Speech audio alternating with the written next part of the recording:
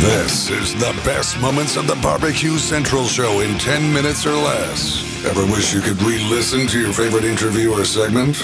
Do you enjoy hearing older shows for the first time in years? Then the best moments of the BBQ Central Show in 10 minutes or less is just what you need. Thanks for listening and enjoy the show. Hello, friends and neighbors. John Solberg here, your host for the best moments of the BBQ Central Show in 10 minutes or less. Happy as always to tell you that this show is being brought to you by The Butcher Shop, purveyors of highly sought after 100% Australian non-crossbred Waimara 9+ briskets, and as always, handpicked just for you. The Butcher Shop has been retailing the finest meats for more than 15 years, and every week they're shipping out competition quality meats to many of the biggest teams in the competition scene across the nation. Simply put, teams who use The Butcher Shop win, and they win often. Even if you're not a competitor, you still deserve the finer cuts in life. Great news for you, The Butcher Shop is shipping some of the finest prime, dry-aged Australian Wagyu and Japanese Wagyu steaks to people just like you and me who aspire to be the kings and queens of the backyard. The Butcher Shop always has Berkshire, Compart Duroc, Allegiance Duroc, and Prairie Fresh all-natural pork in stock, and again, it is always hand-picked just for you. Let's review. The best competition briskets? Check. The best pork selection? Check. Giving you better overall options to cook at home? Check. So you need to give The Butcher Shop a call today, 850-458-8782. That's 850-458-8782. Please mention the BBQ Central Show. They're going to give you 10% off your entire order each and every time you call. You can also go check them out on Facebook, and I invite you to do so. Facebook.com/The Butcher Shop. Shop is spelled SHOPPE. The Butcher Shop, home of the 100% Australian non-crossbred Waimara 9+ briskets. And in today's show, gets off to a weird start, but then it smooths out. I'm going to let Greg make the introduction here. Joining me now is a regular contributor to the show. He is, of course, a crowd favorite. Many have made the personal plea to me, in person and through email, that this next guest should run for president of these United States, but of course that would be impossible. We might be eating and drinking better than ever if that were the case, but impossible nonetheless. Currently a 17-time author. 2012 will mark the release of books 18 and 19.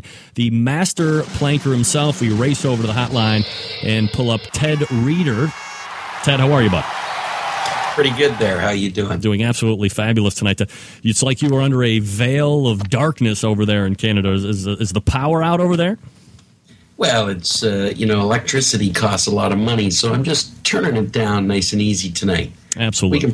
We can brighten things up a little bit here, I think. Yeah, the Centralites demand to see top chefs in the industry like Ted Reeder, so whatever face that we can show out there, that looks very good. That's something that's almost kind of ghost-like in a fashion. Ted, I'm going to imagine that at some point the recipes we talk about tonight will involve some type of planking in some form or fashion. So if we could do kind of like this brief remedial course on planking and the general processes of doing it, and we can kind of build from there. Ready? Do you want me to turn some lights on in the background here? It's up to you. 2 seconds. All right. Yeah, 2 seconds of this. Let me play the Price is Right theme song. Whoa, there we go. Teddy! Oh, so much better. A star of stage and screen. All right, remedial course on planking. Absolutely. I have fun every day, Greg. It's a good life I lead. I do love my life. I do love barbecue. All right, so Ted, if you could, kind of give us this brief remedial course on planking and the benefits of it for the people that are just kind of, maybe they don't know about you, or maybe they're trying to think of other ways to infuse smoke flavor that don't have smokers. Well, planking is a hot, fast way of smoking food. It's nice and simple. It's nice and easy. And if you don't have a smoker and you don't have the time to go super low and slow, you can infuse that flavor of wood smoke into food with the use of a plank, whether it be cedar or maple or oak or pecan or hickory. All things can be planked, not just salmon. I've planked things from cheese to baking cookies and breads on there. I've made lasagna on a plank, spaghetti and meatballs on a plank, Twinkies on a plank, mashed potatoes, shrimp, scallops, burgers, dogs, you name it. I've planked it. I've spanked that plank in and out and all around. Now, Ted, let me ask you this. For the people, and I'm glad you mentioned all of these other things that you can actually do with plank, because I think you're right. A lot of people will pigeonhole planking into salmon or some type of fish. They don't go right off and think about Twinkies necessarily. So what's proper way of prepping that plank, and how many uses out of a plank can you get? Some information like that. Philosophy on planks: one, soak minimum 1 hour in cold water. That will keep the plank from igniting immediately as it goes onto a hot grill, whether it be gas or a charcoal grill. Two, you're going to want to make sure that those planks aren't too thick. If you're doing a big piece of meat like a prime rib on a plank, you're going to want a board that's about 1 inch thick. But on average, 5/8 of an inch or 1/2 an inch is just perfect thickness. To do things like burgers and mashed potatoes and crab cakes, if you wish.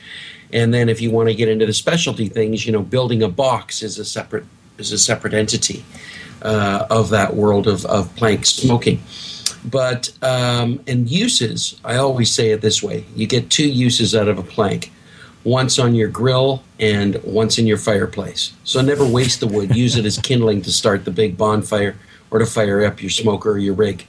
Now, because you are known as the plank master or the master planker, is this a way of cooking that you kind of discovered yourself? Did you learn it from somebody, or is it something that you were taught growing up to use as a way to impart wood smoke into the food you're cooking?